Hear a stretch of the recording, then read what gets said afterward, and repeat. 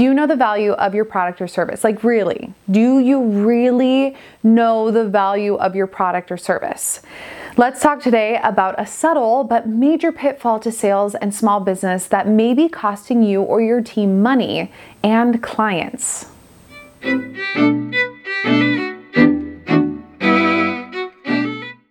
As many of you know, Jordan and I are in the middle of lots of new things and transitions. We just invested in a small business that cleans trash cans. We are slowly but surely starting this real estate build of 4 residential homes to sell. We've never done real estate development before, but it's super exciting. We're working with great people. And we have a new baby due in like 3 weeks, our 3rd kid. And so what this means is that our truck, my little my big F-150, is being used to haul a trash can cleaning trailer around. And our Tesla, that is Jordan's baby, he loves this car. I mean, I enjoy the car, but he loves it. But it only holds 2 car seats, and therefore the Tesla, unfortunately, needs to go. Since again, my truck is being used as a work truck now. So anyway, we have been scoping out cars. All of this is very relevant to the topic that I'm talking about today, value, understanding value. So anyway, we're scoping out cars at the dealership the other day. And just for kicks and giggles, we asked the dealership what the trade-in value for the Tesla would be.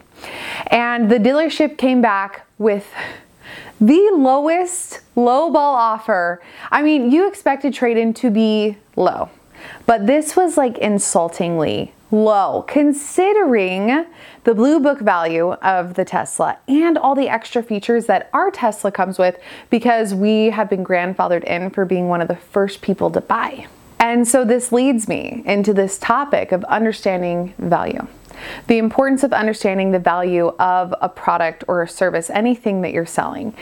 The thing is, that Chevy dealership that gave us such a crazy lowball offer, they didn't understand the added value that came with that Tesla, especially with its grandfathered in features. And because of this, they undervalued the vehicle tremendously, believing they couldn't sell it for more, believing it wasn't valued at more. Basically, they didn't know how to sell it for more. If a salesperson or business owner doesn't truly understand the value of their product, service, or even employees, they're shooting themselves in the foot with their profit margins and customer satisfaction. And the thing is, Jordan and I have had the same problem with our solar customers who later wanted to sell their homes.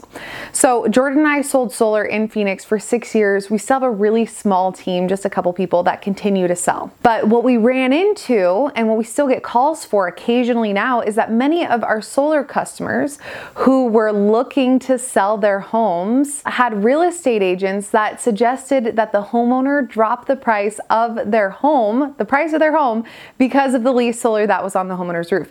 Which that notion is absurd, because there is so much intrinsic value for a home that has leased solar.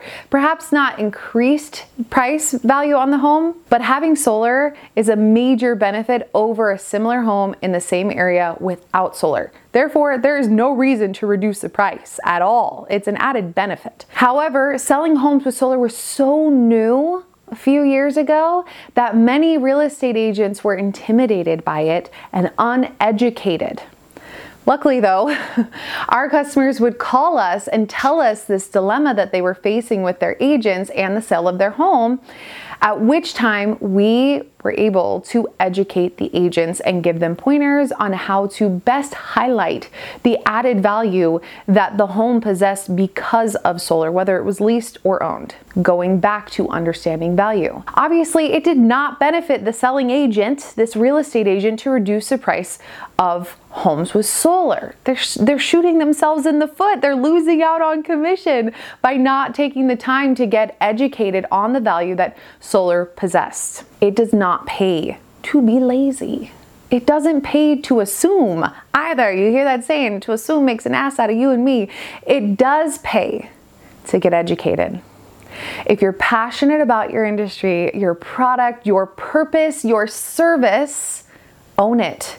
Be the best and most educated and truly understand the value, because otherwise you're hurting your reputation, you're hurting your business, your pockets, and you're doing a major disservice to your customer. And just to put yourself in a homeowner's position, say if you had solar on your home and you run into a real estate agent that tells you that you're gonna have to reduce the price of your home because of solar on your roof, when you know all of the incredible benefit that solar possesses, are you going to refer that real estate agent to your friends? No. Are you going to want to continue to do business with them? Maybe if you as a homeowner are not educated or don't have a quality resource like Jordan and I were. So get educated and provide the best service, and you will be the recipient of more money and more clients. Now, with all that said, I am a big believer in under-promising and over-delivering with products and services so that the customer is always happy. But you never want to reduce your commission or miss out on a sale because you don't truly understand all the value that your product or service possesses, and you're not conveying all of the value that your product or service possesses.